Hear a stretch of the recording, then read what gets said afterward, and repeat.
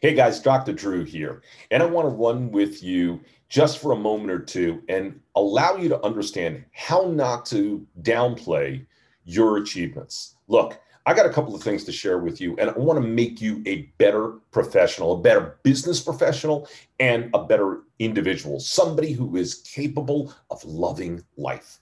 And here's what I want to let you know about. Look, I've had shit go down in my life.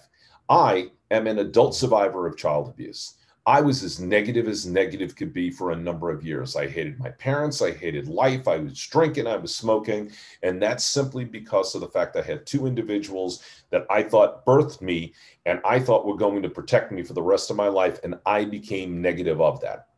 I've also had jobs of which I'd been fired for no reason whatsoever, other than in certain instances, envy. And I can go on with some of those stories, but not enough time here. What I'm trying to let you know about is that you can play victim or you can be a victor. What I decided to do is relish in what I was brought, and those are my accomplishments. When I was younger and I was trying to get out of those issues of child abuse, I realized that I had certain gifts and talents. And at that particular point in time in high school, I recognized that I was an athlete and I became really fascinated with track and field. As such, I set 7 school records in high school for doing so. Yeah, 7 of them. I broke a long-standing intermediate hurdle record for a number of years, and I will never forget my track coach giving me the award for it, and then ultimately becoming most valuable player for the entire school, as well as captain of the track team.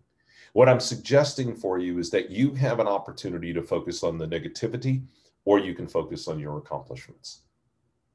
My father told me that I would never amount to anything. If you don't mind, he called me a prick and said I would never be anything in my life. Well, guess what?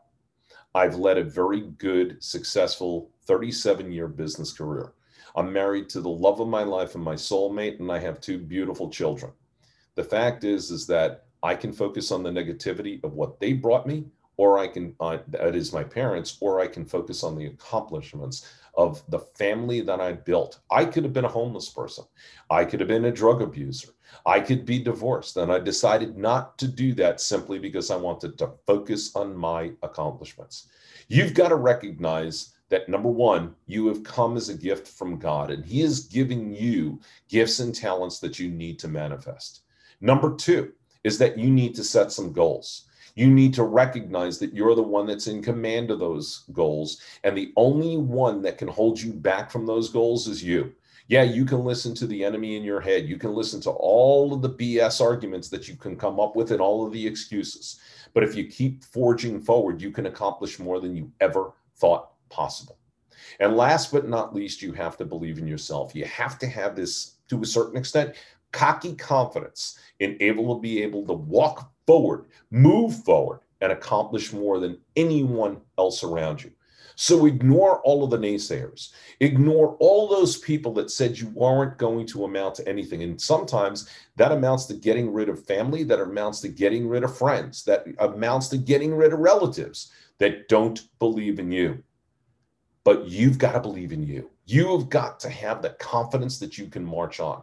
If you can do that, you will never look at negativity again. You will be a victor and not a victim. Hey, if you want more, if you need some coaching, DM me and I'll do what I can to help you out. God bless. Have a great day.